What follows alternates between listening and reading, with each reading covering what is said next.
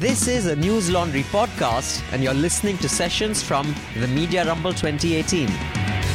Thank you all for coming, and thanks, Chris. How many of you attended the session yesterday with Chris? Okay, so I'm going to Came repeat back for more? And you're back for more, yeah. So I'm just going to introduce Chris again, this time in a little more detail because we have more time. Christopher Lydon is someone who I have been listening to since I started listening to podcasts. I'm a podcast addict. I listen to podcasts from the time I wake up to the time I go to sleep. And because I'm single and I live alone, no one complains. So I'm usually lulled to sleep with Chris's beautiful voice. And in the morning when I wake up and I do my yoga and Surya Namaskar, there's podcasts playing. So I think podcasts is how we're going to consume content going forward because how stressful our lives are and we have to multitask. We've got to find some other good ideas for your life. Chris, so far your podcasts are doing just fine. I'm happy. So Christopher Lydon is the host of Open Source, a podcast I highly recommend. An online forum for conversations on arts, ideas, and politics. They have some of the most civilized discussions you will hear, the most enlightened, brilliant, and soothing. He is credited with the original podcast, Radio on the Internet, in 2003, which is why many people call him the father of the podcast. Before that, he had reported on U.S. presidential politics for the New York Times in the 70s, hosted public television news in Boston, and inaugurated the smartest of public radio conversations, The Connection, a national show based in Boston. He is known for the range of interests and the depth of his interviews with cultural eminence in the US, John Updike to David Foster Wallace, and abroad, Edna O'Brien and Mohsin Hamid, Orhan Pamuk. And I also heard your podcast with Pritish Nandi, or was it Ashish Nandi? You did a series with the Indians, so you can check those out. How many people know Ashish Nandi? I think one of the great wise men of the world, and I hope to see him next week. Well, also we did one that's in the can with Ai Weiwei just 2 weekends ago. The Chinese artist, philosopher, I think he's the great artist of our moment in the world. But anyway, go ahead. Yeah. Then over the last 2 decades, he's recorded conversations in Jamaica, Cuba, Ghana, Tunisia, Egypt, Lebanon, India, Pakistan, Singapore, and China. And he will record some more while he's here, I hope. And I'm going to quote a few things he said in his various interviews to publications around the world. Quote, podcasting was born out of the despair around the Iraq War. It was a political response to a giant breakdown in the American conversation, in the world conversation, unquote. Another one, quote, one thing is we have a low budget. We also have a few generous angels, but we're also moving towards asking listeners to support us. I would hate to see it become a capitalist tool, but so far we've managed to live simply and ask for help when we needed it. And finally, I will give you one more quote of his, which is my favorite. Quote, podcasting was where people could use four-letter words and speak a kind of raw, angry opinion that a great mass of the population believes and wants to hear. To be yourself, to be political, to talk the way that we talked at home, in the kitchen, even in the bar. It was a huge gift from the internet. We knew where we were at a turning point. I would get into my car and listen to public radio, and I thought, God, this is like the Dark Ages. The world is never going back. So, welcome, Chris. Let's start at the beginning. What spurred you to upload a podcast, and what do you hope to achieve? Like, why do you think I'll record my voice, I'll upload on the internet, and people will find it? What was going through your mind when you did it the first time in 2003? Thank you. And Abhinandan, I need to say it touches me that you listen. Thank you. Thank you. And I'm thrilled to be here. And I think we have a sort of a similar hope for the public conversation, and I'd love to work further with you. What do we hope? It was actually, I'm wearing my blogging T-shirt. There was a guy named Dave Weiner who came to this Berkman Center at Harvard, and he was a proto-blogger early on, and he came to the same study place that I was at, and I wrote him and said, Dave, yesterday I didn't know how to spell blog. Tomorrow I want to be a blog. And he said, eventually he said, you know radio, I know syndication. What the world needs is an MP3 file that can be sent around the world on the web. and let's work on it together. It took us about 2 or 3 months. He did most of the heavy lifting and the thinking, but I was there to work on the idea. And suddenly he said, I think we got it. There was no such thing as an MP3 recorder in those days, but I said, what are we going to do? And he said, that's obvious, you're going to interview me. And so I did. And it was also, strangely enough, a little digression, but it was the 200th birthday of a great American thinker named Ralph Waldo Emerson. I don't know if you know Ralph Waldo Emerson, but he lived in Boston, Concord, Massachusetts. He was the Ashish Nandi of Boston in the middle of the 19th century, an incredibly wonderful writer. But he had a notion, I suddenly realized that the internet was an Emerson idea. He was an intercultural character. He believed in one species before it was fashionable. We're all the same. The brain is one carburetor for the engines of all the human species. We can relate to each other. We must be expressive. Emerson said a lot of famous things, but among them, trust thyself.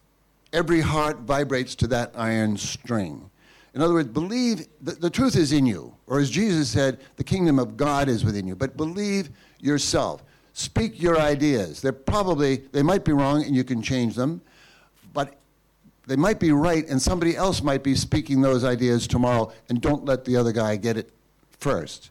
Anyway, Emerson was a gigantic thinker, but he inspired me with the notion that you can speak for yourself. It's possible. And now we have a medium. You don't need a corporation. You don't need a big investment. If you have an idea or a conversation or a song that you want to share with the world, you can do it on the internet. It's unbelievable. I mean, it's almost an incredible truth. Emerson was famous for knowing a lot the English poets of the 19th century. He knew Wordsworth, he knew Coleridge, he knew Carlyle, but his most famous poem is called Brahma.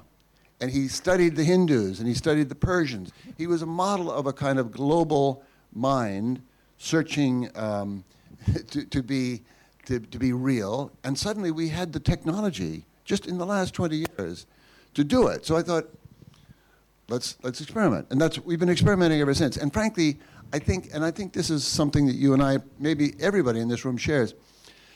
We're not ideologues. We don't have campaign. I'm not trying to change human nature. I'd love to change a lot of human politics, but we're basically trying to have the best conversation we can imagine having about stuff that really matters to you and me and the people we love and our children. What would we talk about if we could talk about anything? That's what we're trying to do. And who would you want to talk with if you could talk to anybody? I want to talk to Ashish Nandi. I can't wait to see him again. I've interviewed him a number of times.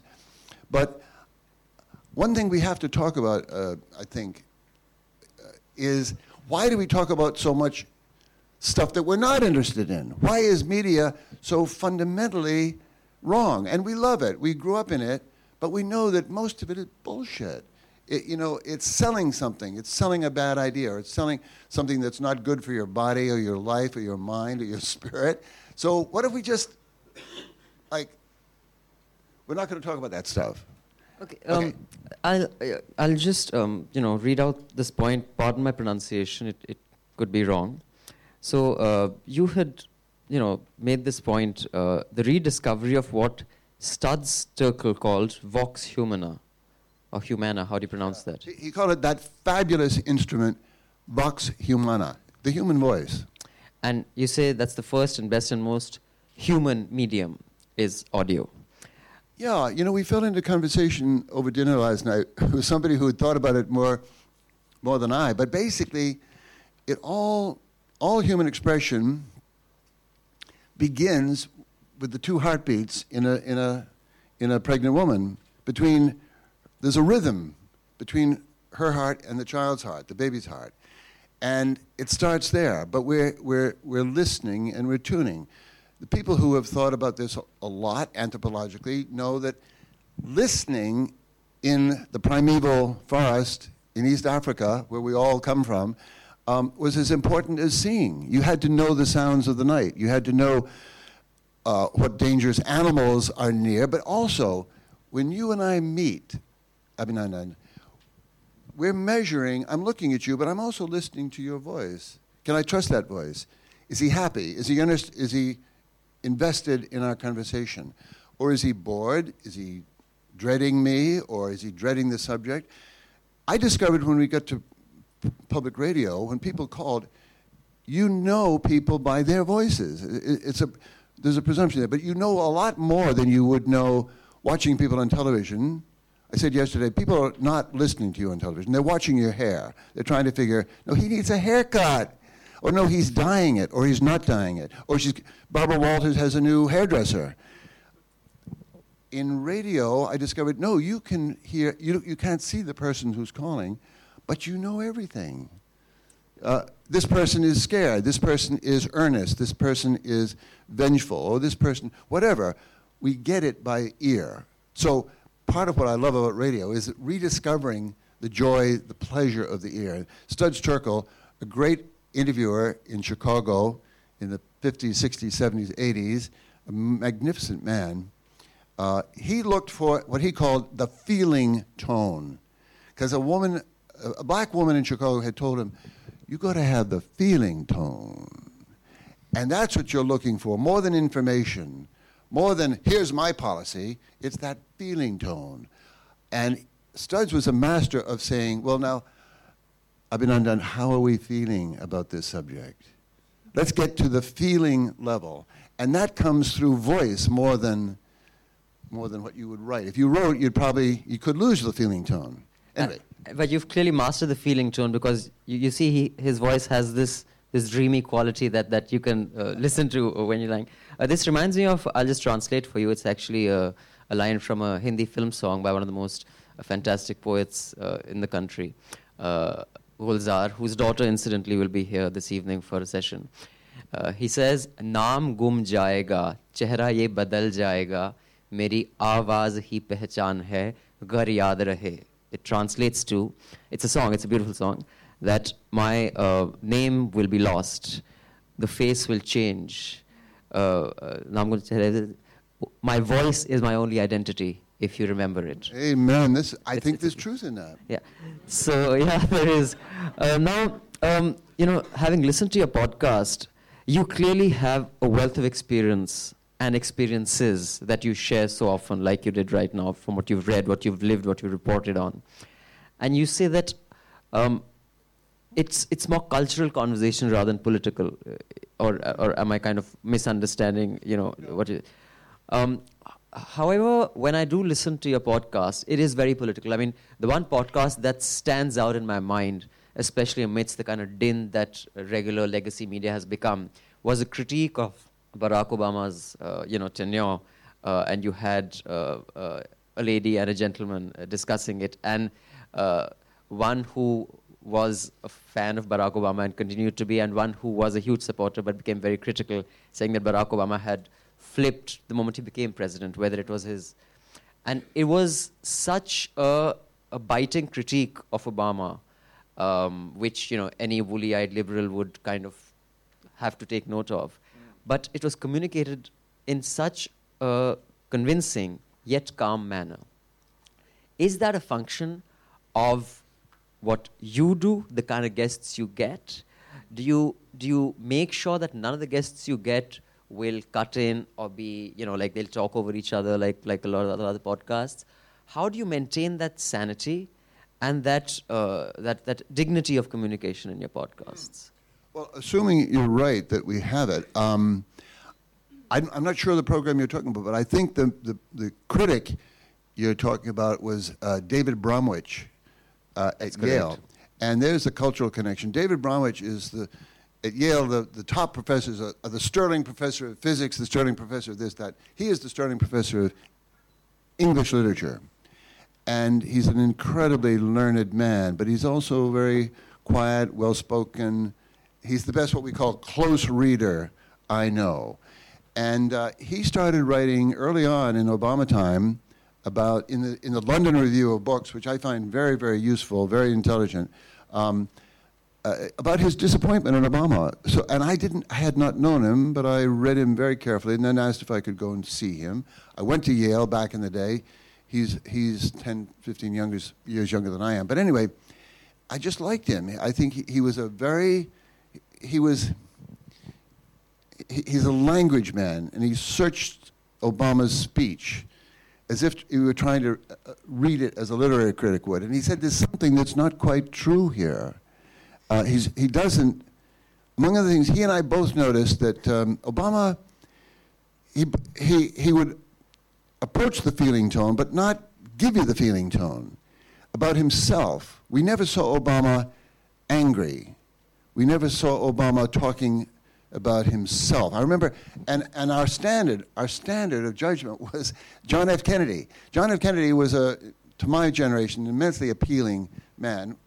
There were disappointments there too, but he said things that would reveal himself. Like, I remember one time he had given a story involved. It had to do with the Cuban Missile Crisis. But anyway, a friend of his, Charles Bartlett, had written the story, and people said, "Are you going to reprimand Bartlett for that?" And he said, "I did not come to Washington to make new friends. Old friends are best." In other words, no, I'm not going to do that. But there was a fire in it when the steel companies raised their prices, and he said, "My father always told me businessmen are sons of bitches." Something came out. We never got that from Kennedy. Also said at one point, something was happening, and it was demonstrably unjust. And he said, life is unfair. Life is unfair. And he spoke about it specifically with reference to friends of his who had died in the Pacific in World War II. But there was a kind of, this is coming from the heart, no matter the public relations. We never felt that with Obama. We never... Sorry, was that because Obama was so controlled? He was a product made for the television of his time in 2008. And Kennedy was too. And is Trump a product made for his time? Because now the product we're looking for, when you say it comes from here, well, it comes from way too much here, if not maybe 12 feet lower when he's got on a hot mic, 12 inches lower rather. I get what you're saying about Kennedy, and I agree with you on Obama. Seemed very rehearsed that, look, I'm saying the right things, I say it in the right way. Trump, smashed that, through and through. So is he the feeling tone you're talking about, and has he mastered it in a different way? Who, Trump? Trump. No, because the feeling tone with him always has a cheap shot kick in the groin, or some sort of ugly insult, or it's the man's feelings are not good feelings. There's never any empathy. It's always about him, about my feelings. He's a kind of petulant, spoiled 12-year-old. No, that's not the feeling tone. But and it's not that we don't want to hear people emoting all the time. Kennedy he was all business and all politics, but there were moments when you felt, yeah, we know what hurts him. We know where he would be ready to fight. And I think, anyway, you were speaking about our conversation with David Bromwich and others. Bromwich, to me, just has I hate to say it, he has a learning and an intelligence and an accomplished skill writing. And then when he speaks, all that comes with it. He adds a feeling tone to a very, very subtle mind. Am I making any sense? Yes, you are. Okay. So now tell me how you have huge, experiences in covering American politics as a commentator. Speak about how the media's coverage of American politics has changed. You're a huge critic of it, as was demonstrated yesterday and often on your podcasts. What was it like in the good old days, and were they the good old days? And what is it like now? And is Trump the culmination of that reality television becoming news television? Where does this intersection meet and create this perfect storm that gives us Trump, whose head is Abhinandan, these are really good questions. First of all, just a disclaimer, I don't have much experience. I'm trying to make sense of the world I work in, but I always wanted to work in newspapers. When I was in college in the 60s, the giants of American journalism were two men, really, in Washington. Walter Lippmann, who had a philosophical training, a friend of, Bertrand Russell and Whitehead and the great minds, also a journalist.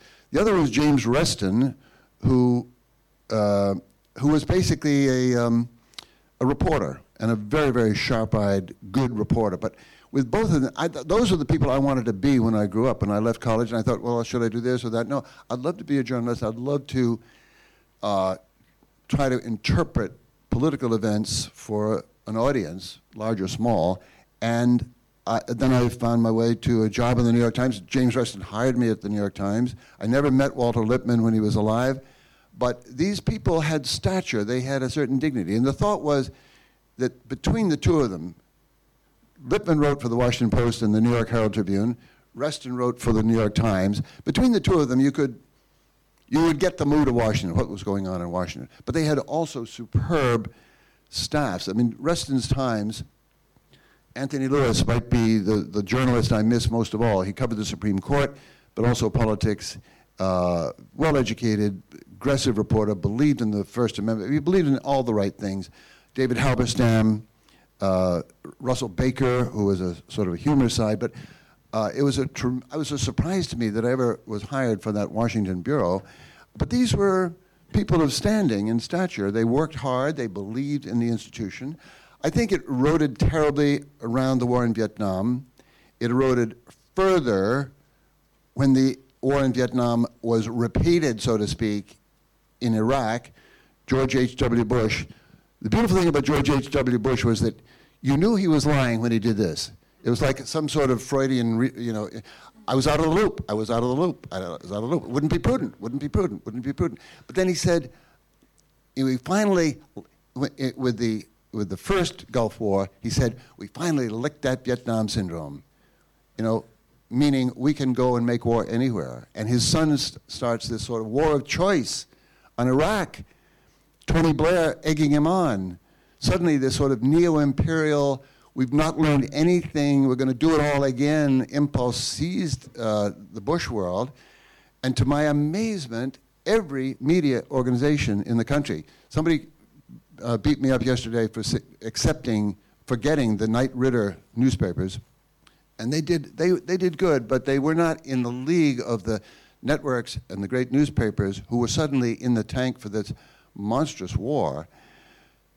And I thought, to me, that's where things changed. So would you say, because, sorry, both the points that you've spoken about have to do with war. So was it a demonstration of patriotism trumped journalism? Because no, I think it was, I honestly think that the guardians of the public conscience went to sleep. They literally forgot what they were doing. They somehow forgot Vietnam. I mean, 2-3 million Vietnamese died in that insane war. The Fulbright hearings enlightened us on so much folly, and suddenly we're doing it again. I think of newspapers as, they're the party of people who have been out there, who have seen certain reality, communicated some of it, and remember where we've been, and who are there to guard us against folly of the scope of the Iraq War. But they were all asleep. I still can't explain it. I don't know whether it was. I think a great deal of it. There was a kind of neoconservative notion, which had emerged in the right wing, that we could affect the world, we could improve the world by bombardment. It was a crazy idea to begin with, but I don't know. The rest of the world went to sleep. But then the next stage to Trump, in my view, was that people, a child could see that that was an idiotic war. A child could see that it wasn't working. A child could see today that it's cost maybe $5, $6, $7 trillion in response to 9/11. This makes no sense at all. But it has not been repudiated by the New York Times. It was never repudiated by the conventional politicians. Our politicians were so compromised. They all the Senate candidates for the presidency in 04. No, I mean No, in '08, when Obama won, John Kerry included, but Hillary Clinton, they'd all voted for the war, and they never knew how to get off that vote. How do we explain that we did this? And so they fudged it and expected the media and the people to forget it, and they didn't. And then Trump tore into the Republicans, and when he went after Jeb Bush and said, "Your brother lied us into a idiotic war, and we're still bleeding, 35 years of wars in the Middle East," and Jeb Bush crumbled. There was Trump was right, and I hate to give him credit for anything, but he ripped through the whole Republican thing, and then Hillary. There's a famous book in America called Hillbilly Elegy, and you'll tell me the name of J.D. Vance. Anyway, he's lived in red state America, we call conservative, disenfranchised, flyover country between East and West. He told me his own view, and I was not leading the witness. He thought 40% of the vote for Hillary in those states was from families that know perfectly well that the United States government comes to southern Ohio and parts of Wisconsin and parts of rural Pennsylvania basically for cannon fodder, for troops to fight these wars. There's tremendous resentment that the media doesn't want to acknowledge because they were in on the war. To my mind, I don't mean to sound too simple about it, but it all circles around the disgrace of the Iraq War. It was an illegal war. Colin Powell lied through his teeth on the basis of intel. That's why Trump can say, what do the intel guys know? They sponsored this war.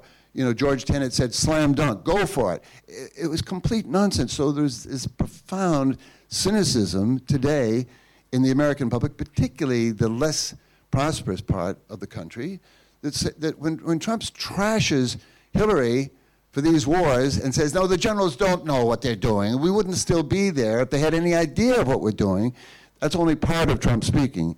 But there was a terrific resonance. The reason Trump got elected is not that America is a nation of bigots or that Trump charms them or that they love Trump, but they didn't believe Hillary Clinton.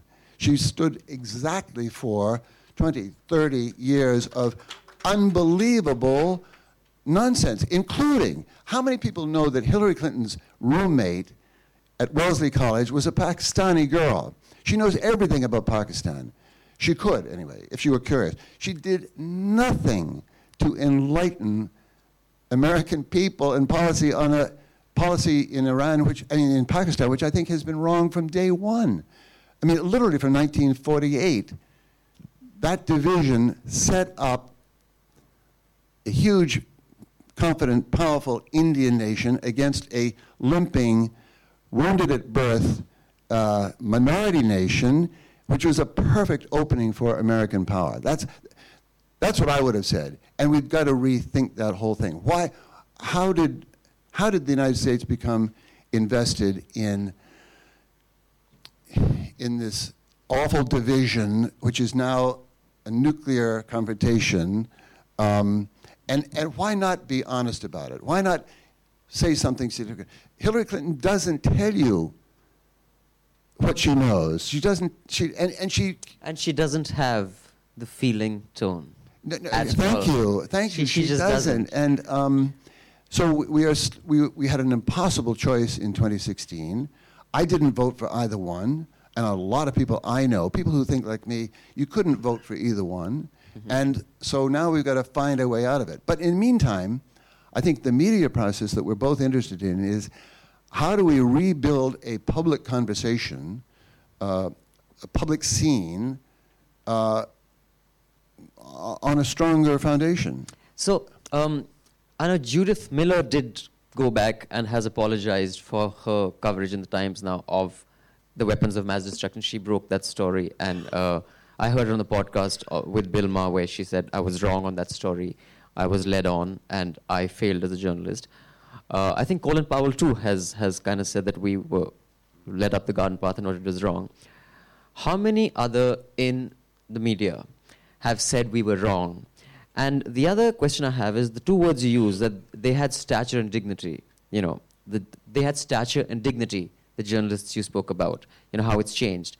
You think today, politically, stature and dignity have been corrupted by saying elitism. Anyone who reads, anyone who knows, and we see a lot of that in India, that intellectual has become a dirty word. If you read, if you know stuff, if you know science, oh, you're elite, as if wisdom or knowledge is a bad thing. When did that happen? When was it cool to be an idiot? What was the turning point, and why do idiots set narratives, whether it is on news agendas, whether it is the talking heads we get? Why did that happen? When did That's such a good question, and you will have to explain India. But America... We follow U.S. fashion, sir. No, there is unquestionably a huge anti-intellectual tradition in America. Make fun of the smart guys. And it's a kind of old sport. I think most of the people who are decrying those smarty-pants intellectuals are smarty-pants intellectuals themselves, and they're just trying to get themselves back into the conversation. But it does go deep. Going back on the Judith Miller thing, she did apologize, but by then it was so, not only it was too late, but it was just her individual confession. Well, yeah, not and may save her soul. But the New York Times, I think the problem is that Bill Keller, who was the executive editor of the New York Times, covering, her boss, he wrote a rather lame excuse for himself and then went on to another job in journalism.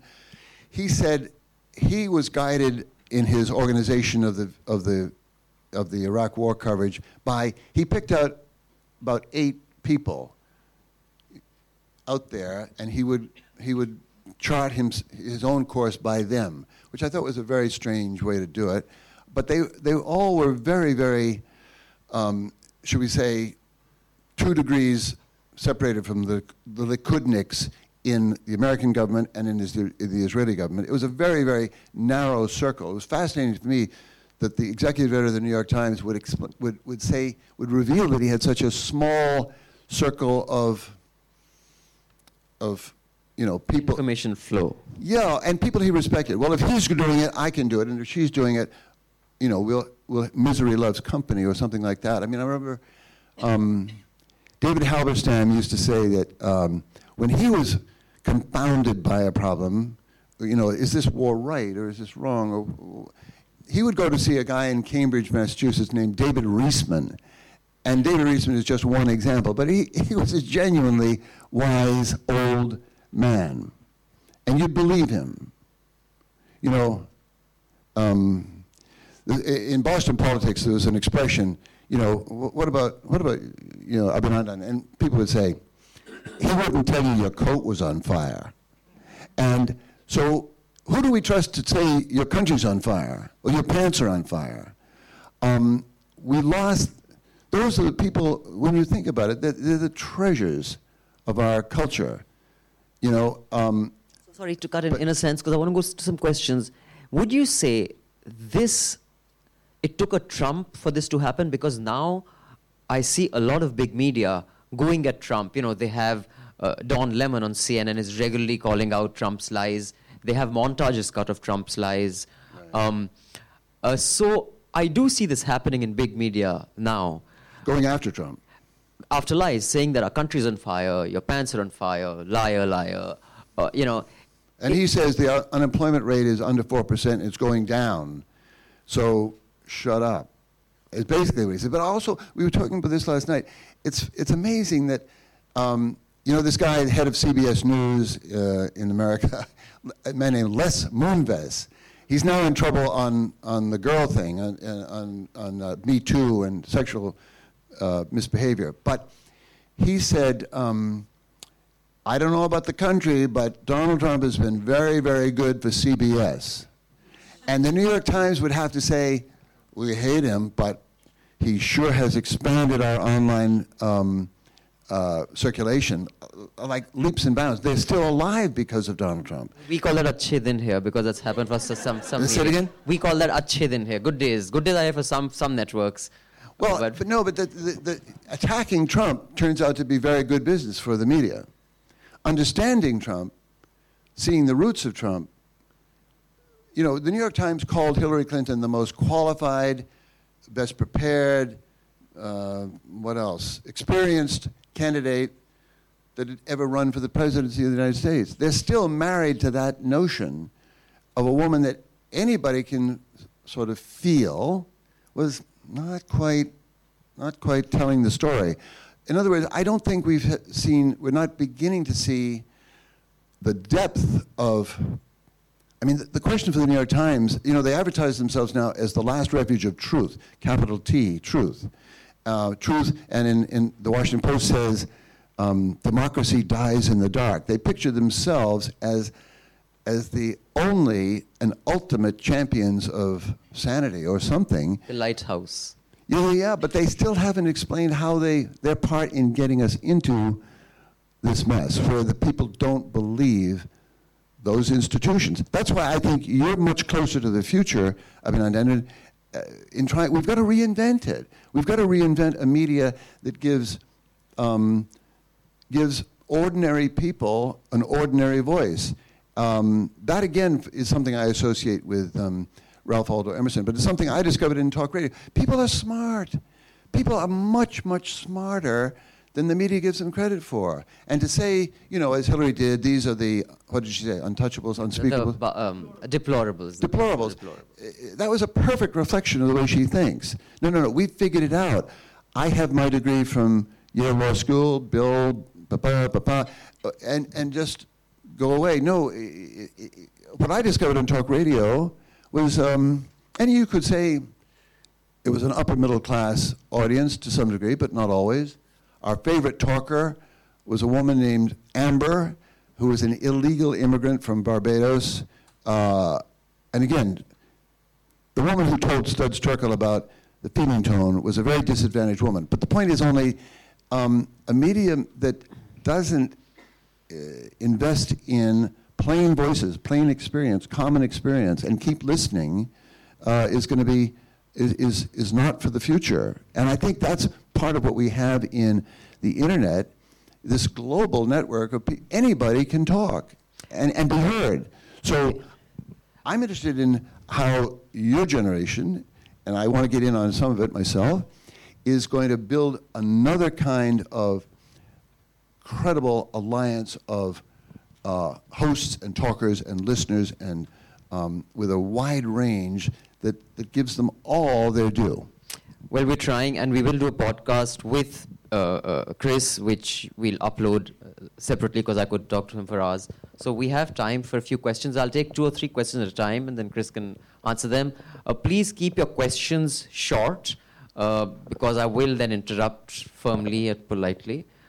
So let's start with the gentleman here, then there, and then here. And then I'll come to you, ma'am. Sir. Yeah, my question is regarding the legacy of listener-sponsored radio. Were you aware of things like WBAI and the Pacifica Foundation, etc., during the Vietnam War? And what role did that play?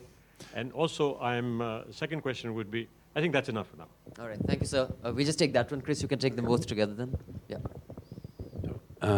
Found your comments very illuminating about the political happenings there, but just to stay on point, really, can you talk a little bit about creating the podcast, and how do you create a really good quality podcast, and then how do you get it out in the sense that people know it's out there and are able to sort of want to access it? So in a sense, creating the demand for that.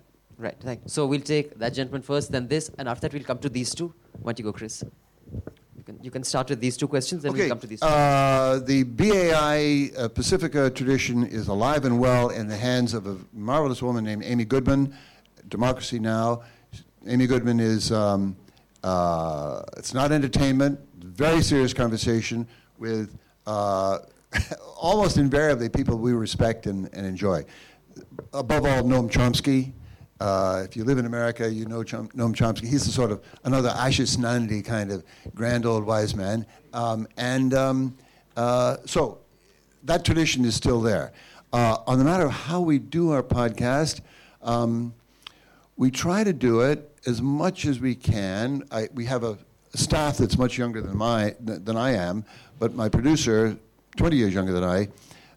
We literally try to work off our own experience. Have you seen any good movies lately? What are you reading? What are you upset about? How are your kids handling this? And we go from there, and then we argue tooth and nail in a very respectful way about what would make a good program. And we try to keep it different. On the matter of Trump, here's a little tiny thing, and you mentioned cultural podcasts. You know, I had in our little office pool, I voted that Trump was going to win by 0.001. But I saw it coming, and we did see it coming. We were very proud to see the discontent around the other side. But we don't cover Trump that much, and I tried militantly not to rise to every little bit of bait that he throws out there on the water, and so we've done a lot more cultural stuff in the last 2 years than we would normally, because the politics is so empty, and so you never catch up with Trump, and if you don't like him in North Korea, he'll blow you away in Iran. I mean, it's a sort of the changing thing. So we've gone back to music shows. We've just done one that I love about Shostakovich, the Russian composer. And we do literature shows. We do poetry shows. We did another. I mean, I think particularly for patriotic Americans, it's a great relief to escape back into the glories of American literature, writing, but the world's too. So I think in Trump time, it's more fun to do that kind of thing. And then we produce it as well as we possibly can. My conversation 2 weeks ago with Ai Weiwei was, to me, a real high point. This is a very, very unusual man. He doesn't speak in short sentences or clear sentences particularly, but he's incredibly expressive. I'll give you one tiny example. This was done in Provincetown, Massachusetts. We have been talking in our conversation about the Rohingya, and the subject of great interest in this neighborhood of the world. But we'd also talked a lot about China. We talked about all manner of things, and we ended up in the day at the house, an incredibly rich house, like the hotel we're staying in, but sort of Donald Trump's America, except it was very tastefully done. But we were in this house, and by then we were friends, and he was signing a book for me, and I said, I must tell you, I'm embarrassed by the wealth that's all around us. I didn't say I'm embarrassed, but I said it's simply amazing in America and more in India how much money people have and how much money they spend. And it's, for the old Puritan conscience. Anyway, I just said to him, we were in this house of people who had helped sponsor his trip. And I said, the money in our world is unreal. And all he said to me was, Bangladesh real? China real? This real? And that was it. But I thought, oh my God, what more could you get out of that simple reflection on wealth and equality and East and West, blah, blah, blah. But people like that, I think, are the ones who will guide me anyway, and our audience out of the wilderness. We have to keep touching back to something older, more trusted. Real. Yeah. To your question of how you distribute it, I think Amit is a very good person to speak with, Amit Doshi, because Chris doesn't use social media and the modern age tools. He just, he expects word of mouth and people who do some social media, and but that's not your thrust area. That like doing social engineering and all that stuff. You don't use the tools that people to make stuff go viral. If you find ones that work, I'll use them. So let's just take a question here and then one from this young man here. Hello, good morning, sir. Sir, I'm Himakshi from Amity University and a budding journalist. So I just wanted to know that through podcast we share what's on our minds. So, but the content can be provocative at times. So and the government or the eminent personalities try to, shut down the content. So how do we fight this issue? And second is that where do you see podcasts in the next 5 to 6 years? Okay, and let's take one from this young man here. Okay, this question is, I think, a little disconnected from what we've been talking about, but David Foster Wallace, he mentioned that you talked to him. At what point in his career did you speak to him, and what was it like, and what was his feeling tone like? Yeah, you can take that first. I would. It's a difficult question, but I would say one simple rule. I don't interview people who supported the war in Iraq, or if I do, I try to rub their nose in it a little bit. Andrew Sullivan, for example. But I have completely lost interest in talking to Tom Friedman, who is the brand name of the sort of imperial idiocy, nonsense. Let's rally together and win this war in Iraq. And he's contorted himself a million ways to try to find his way back, and he never will on a program with me. But no, I think you have to simply apply fundamental tests to the people that you are going to present as worth listening to. And Iraq is not the only one, but would you introduce them to your mother? Would you want your kids to learn anything from them? And if not, there are lots of other good people to talk to. And then we can just take this one, and then we'll have time for just a couple more questions. David Foster Wallace, I interviewed him when he first published Infinite Jest. And I was scared stiff because, one thing, he'd written a 1,200-page book, and people thought he was fantastic. But I also knew a man who he admired hugely, a writer named Alexander Theroux. So we started with that. He was the feeling tone. You can listen to that interview, and the dearest thing I hear now is he would say, ask him a question, he would say, and of course we let that in. We were doing it live, but he was just thinking, and then he would produce an answer. The interesting piece about it, for me, then and now, was that Infinite Jest was, in fact, an autobiography of his drying out times. He has a severe alcohol problem, and he came to Boston to go to a drunk tank and survived it, and he pulled himself together. And when I first met him, that wasn't clear. We didn't know quite what he was writing about. We knew he had almost become a tennis pro. We knew he had a substance problem. We knew he was kind of nervous character, also just phenomenally brilliant about literature. And I had only read half the book, so when we rediscovered the tape, I was desperately afraid that thought we had missed the whole point. But in fact, he was very sweet. He was a very nice person. He was everybody says this now. He was a gentle, peaceful, big, athletic man who I think he saw profoundly into the culture, into the internet, especially television. He was still writing about television, and I think he saw profoundly into the future, the dystopia, and it may have been what killed him. I'm not sure, but I remember him now with great affection. He was a good person and a wonderful writer. Does that approach the answer? I've got the feeling tone in there. We have time for just 2 more. I'm sorry. Chris is an extremely patient man, and he'll be around. We have to wind up from this venue and move to the next. But I'm sure he'll love to talk to all of you. Can you just take one from there? And ma'am, you can get Chris afterwards. He is extremely patient. Come, Hi, Chris. That was a fascinating conversation. I am curious to know if you could comment a little bit on the path that you took in terms of being able to sustain yourself as an independent podcaster. You mean to pay the bills? Yes. Yeah. How to say? It's not. I still work for public radio.